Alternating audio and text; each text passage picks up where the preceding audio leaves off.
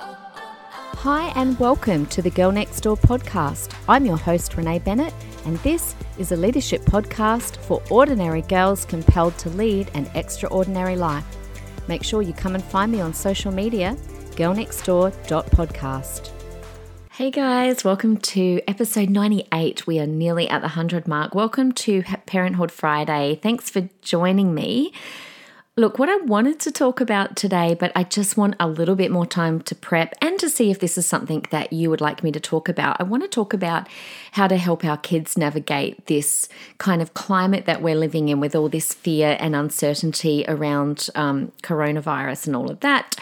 So let me know if that's something you'd like me to speak on, particularly as parents, because obviously I've had to navigate my 3 kids through it, and they're thriving emotionally and mentally. So I thought maybe that's something we could talk about. But today, what I do want to talk about is sleepovers and playdates. So a couple of weeks ago, I talked about helping to parent our kids and our teenagers through their friendships. And, you know, basically everything to do with parenting is about being intentional. And so I wanted to, and I said back a couple of weeks ago that I would talk about this, playdates, sleepovers, and I think I'll hit parties up at another time because it's probably too much to cover today. But if we are going to be intentional about our kids' friendships, then sleepovers and playdates is really important because these are the times when our kids can be really influenced by other children. And of course, how do we navigate this in the teenage years? Not that teenagers have playdates, okay? No, they call them let's go hang. So I'm not talking about playdates when it comes to teenagers. But we really need to have a plan while our kids are young around what we're going to do when it comes to sleepovers and playdates, because I guarantee you this is what's going to happen. I guarantee you this scenario is going to happen. Your child is going to come bounding over to you after school one day with their friend, and then they're going to ask in front of their friend, and they're going to ask you if they can have a play date or if they can go sleep over at their friend's house. And of course, as a parent, we're like, oh my gosh, there's nothing like being fronted up with a question that we haven't thought about before. And you're probably sitting there going, oh my gosh, I don't know this child. I don't know their parents. What am I going to say? I don't want to look like the mean parent. So it's really smart to go into this with a plan. So that's what I want to talk about, because our children and our teenagers really still need us to be their moral compass until they develop their own. And it starts in the younger years and continues into the teenage years, all right? So sleepovers, playdates are just another area where we need to exercise this moral compass on behalf of our kids, because they're just going to think everything's a great idea. Every sleepover, every party, every playdate, great idea, Mum, please, please, please, please. But we need to keep an eye on the influences that we are allowing them to walk into. So let's just talk foundational years for a moment, okay? I always say that the foundations for the teenage years are set in the childhood years, and that's why we need to be intentional on the influences that they have in their childhood years. And this principle is no less true when it comes to playdates and sleepovers, because children don't all of a sudden, by the way, become rebellious in their teenage years. Your kids' friends don't suddenly just rebel out of the blue in their teenage years. And I'm actually surprised at how often parents or other people can't see it coming. Because when children rebel in their teenage years, the foundation for that rebellion was actually laid in the childhood years. And I will podcast about this, how to kind of rebellion-proof your child in the teenage years. I know some of you are like, yes, please speak about this. But let me give you an example. If you find that your teenager is very sneaky and deceptive in their teenage years, they didn't suddenly develop that personality trait or that character trait overnight. So whether you recognized it or not, they actually would have displayed a sneaky, deceptive behaviors as a child. It just would have looked more innocent. It just would have looked different. And some parents can tend to just dismiss that as not as important and just more innocent looking. let me give you a really basic example here. I remember when Georgia was little and she hated mushrooms and pumpkin. She still hates mushrooms and pumpkin. But I remember her sitting at the tea table and, we were pretty strict that if it was on the table in front of you that you had to eat it, although we allowed them to have one thing each that they didn't eat. But I wasn't about to, with 3 kids, have 10 things they each didn't like. But I remember she had to eat pumpkin this particular day and she was chewing. And then she said, "Oh, Mum, I really, really need to go to the toilet." And so we're like, okay, no worries, go to the toilet. And then when she was gone, I don't know, I can't remember if it was Cameron or me, but we just thought, you know what? I reckon she's gone to spit her pumpkin into the toilet. And so when she came back, I don't even think we waited for her to come back. I think Cameron went over there. And then when she came out the toilet, we're like, "Did you spit your pumpkin in the toilet?" And we just knew, these things, you just know as parents. And she at first lied to us.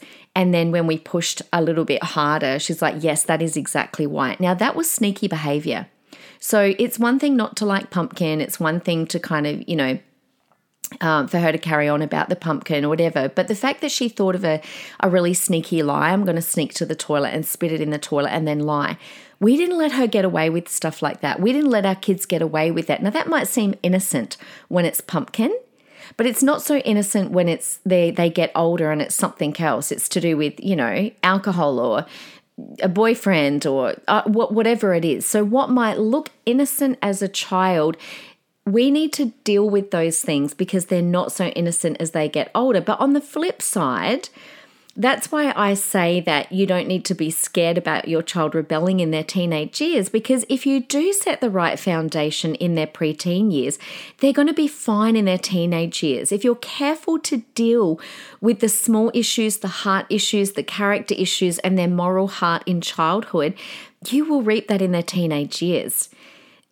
Because their personality traits are only magnified. They don't all of a sudden grow these new personality traits. Now, most often playdates and sleepovers will tend to happen with their closest friends. So I would be helping them choose and navigate wisely, even in the childhood years where I let them spend that time. So I think that and I did talk about this in my last podcast, it's important that if we give them the tools to help them choose good friends in their childhood, that is going to spill over into their teenage and their young adults years. So what did I do? What did we do when it came to sleepovers and playdates? Well, some of the best advice I remember being given, and it really did help guide our decision-making in a lot of areas of our parenting, was this whole thing of being careful what you allow them to do in the younger years. Because what you allow in the younger years, it's very difficult to pull those things back if they're things that you're not happy with them doing in the teenage years. So don't allow in the younger years what you won't allow in the teenage years. So this comes back again to parenting inside the funnel. Go back to that episode and listen to that. But if you are allowing all these freedoms when they're 8 and 9 and 10, sure, you can go here, go there, do that, do this. They're going to get very confused when all of a sudden you start to begin to restrict or take away those freedoms, because you start to get worried when they're 14, 15, 16 because there's more at stake. It's just a breeding ground for rebellion to allow so many freedoms because it looks innocent in their childhood years, only to pull back in their teenage years. Let me give you a non-sleepover example. I was careful, for example, how we let Georgia dress in her, younger childhood years. I'm talking, really right through anything that I allowed her to dress in 5, 6, 7, 8, 9, 10. I was really careful because I used to think to myself, do I want her to wear that outfit when she's 15 and 16? And if the answer was no, well, I kind of just didn't put it on her then. What was I doing? I was just helping her to shape her ideas around, the way that we wanted her to dress in her teenage years. And by the way, I am going to delve into this whole purity culture thing too. because I think it has been done badly in churches in the past. So we're going to do a book club on that, guys. Come and join me for that. I'm going to announce that on next week's podcast. But when it comes to sleepover and play dates, just be careful not to allow so many freedoms in the younger years, all right? So the key is go into this with a plan. So let's talk sleepovers. Cameron and I pretty much had one easy rule for sleepovers, and that was we weren't huge fans of sleepovers and we mostly didn't allow them, but the exception was we were happy for them to have sleepovers with family, their aunties and uncles and cousins that we were super close with, and super duper duper close family friends who were like family. Other than that, we pretty much had a rule that there were no sleepovers, and that included mostly friends from their primary school. So I'm talking primary school years here. Now, maybe Cameron and I see too much and know too much as pastors, but you just never know what goes on in other people's houses. And it might not even be bad stuff, but our children don't have the tools to navigate seeing things that are done so differently in another family than what they're used to in your household. It's really, and all of a sudden you throw them into this household where, especially if you don't really know the parents, you don't know their value system, and even if the parents are absolutely lovely, you just don't know. And was never willing to put our kids into a situation. I mean, there could be an older sibling, an older brother there in the household. And if we don't know who they are and we don't know them super, super, super duper well. So sleepovers were saved for very, very, very close family friends or family only. Now, there could be different family rules. Like it could be that they're going over to a friend's house and they're allowed to have phones in their bedrooms at night. I tell you, when kids get together, they get up to all sorts of stuff. They egg each other on. They do. There's just so much of the unknown. So if there was a play date, we always picked our kids up before bedtime. And I just don't think they need to be out that late anyway at a younger age. And another reason that we didn't allow sleepovers was because we really didn't want them having sleepovers when they were 14, 15, and 16, because then there's a lot more at stake. There's a lot more that can happen.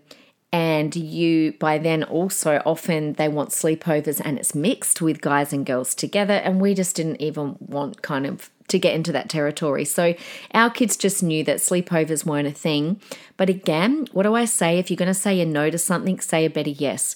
So they did have some great sleepovers with very close family friends. So for example, we have got really good friends that live around the corner from us, and all of our kids were the same ages overnight. So even though we said no to other sleepovers with friends at school, we'd go, let's have the Todds over. And I remember one night we put up a tent in our backyard. We put the fire on and the kids slept out there for a couple of hours till they ended up back inside because it was too uncomfortable. But if you're going to say no, say a better yes. So we just didn't want to put our kids in a situation where they didn't have the tools to say no to something. Because children, when it comes to, obeying other adults, they tend to obviously go with the flow. And we just didn't want our kids to be put in that predicament where they felt like they shouldn't be doing something, but they had to because we weren't around to kind of protect them. Okay, so that's sleepovers. Let's talk play dates. So my kids, as you know, were in public school for most of their primary school years, and they were invited to heaps of play dates. And I didn't mind this so much because it was a shorter amount of time, and I felt like we could control this a little bit more. So if we didn't know the parents, I would actually stay. And most parents will invite you in to stay. Like if you don't know each other very well, I would, walk my child in, because often you just only know them from saying good morning in the mornings and afternoons during pickup. Or maybe in the junior primary years, you might be in reading groups together or something like that, but you really don't know each other very well. And so often, most of the time, the parent where we would go to a play date would invite me in for coffee while, the girls played or the boys played. And so I was happy to do that. Because again, if they're very young, we're there to be their protection. This is not helicopter parenting, by the way. I am so not into helicopter parenting, but I think leaving them on their own in a family where we don't know their family values is just a recipe for too much of the unknown. Now, as they got older, if I was comfortable with the parent and the family, because, by then we might have had a lot more to do with each other, as they got older, I would leave them, but with a definite pickup time. Because by then as well, your child's got more tools in their belt for being able to navigate themselves, or to even call you if they need you. So the other thing too, the reason I didn't mind play dates is it actually made for some really great conversations and opportunities to reinforce our family values, because you will find that your child will be fascinated with the way that other people live. And so often my kids, it was really good for them to see, because they would come back and be like, oh, Mum, do you know at so-and-so's house they do this?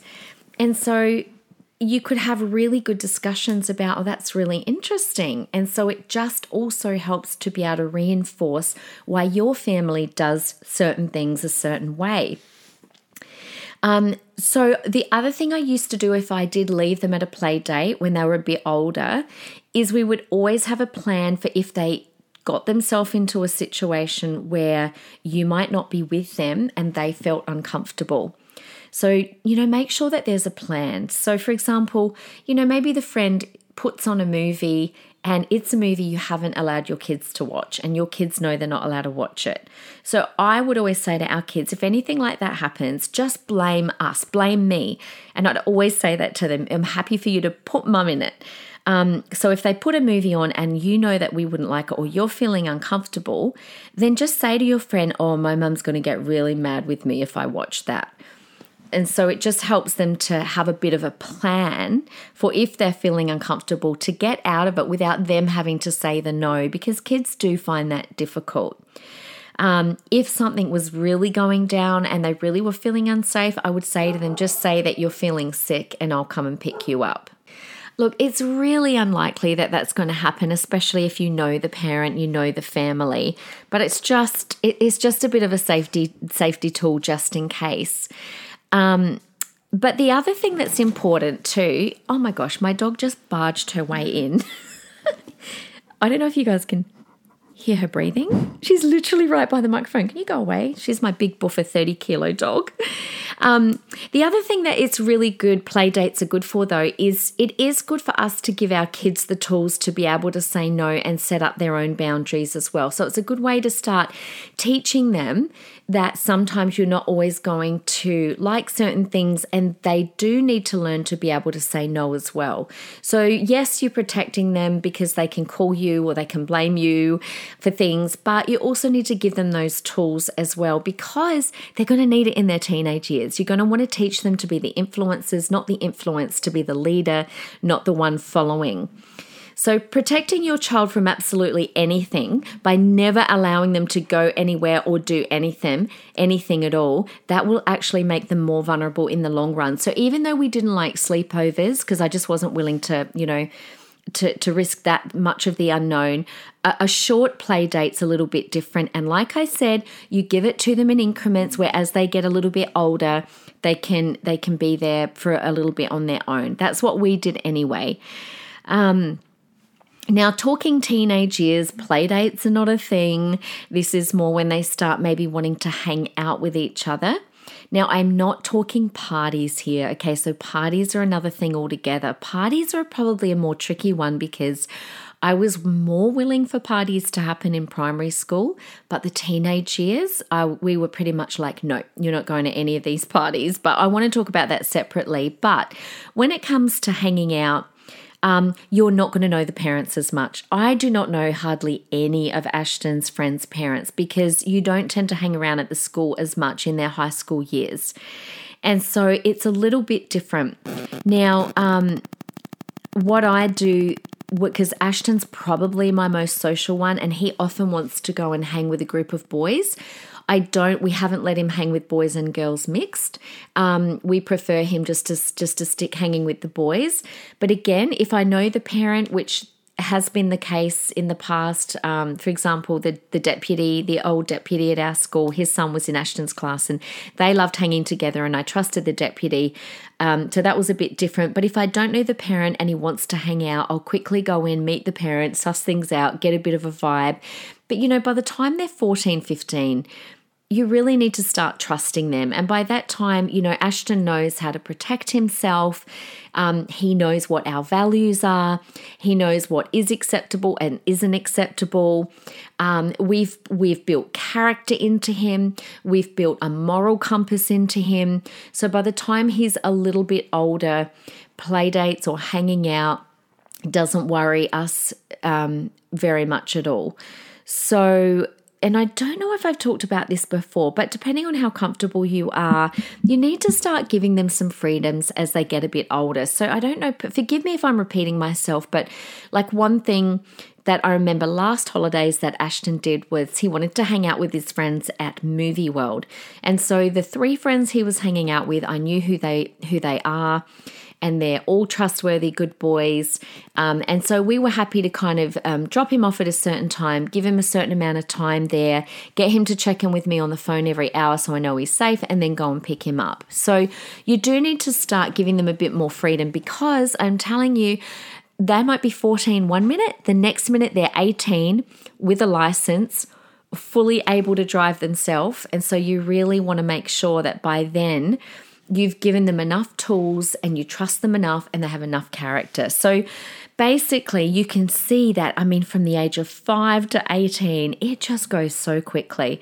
So go into it with a plan. I've probably rambled and ranted today, but look, you might do it differently to me. Honestly, this is just what we did and it worked for us. And we've never had any issues with our kids at sleepovers or play dates or parties. And so this has really worked well for us. But I would just say the main thing is go into it with a plan. And the other thing, and I think I started with this, is we did teach our kids, never ask us if you can do something in front of that other child or their parent, because that's embarrassing if we have to say no. So we would always say to our kids, ask mum and dad if you want to do something, ask us later, ask us in the car, don't ask us in front of them. That was another rule that we did. So there you go. There's sleepovers and play dates. So just go into it with a plan. Let me know what your plan is. And look, you will learn as you go. There was probably 1 or 2 instances where I thought, you know what, we shouldn't have allowed this, or I was a little bit too tough here. And it's all a balancing act, and we're not perfect, but we're all doing our best, hey? And I think you guys are amazing, and you're amazing coming and listening. So I hope that helped you today. And our 20 minutes is gone. But I love you guys, and come and chat with me like I always tell you on social media, girlnextdoor.podcast. Come and chat with me there like I do all the time, and I love it. I love hearing from you guys. Until then, have a wonderful week, and I will see you next Wednesday. Bye.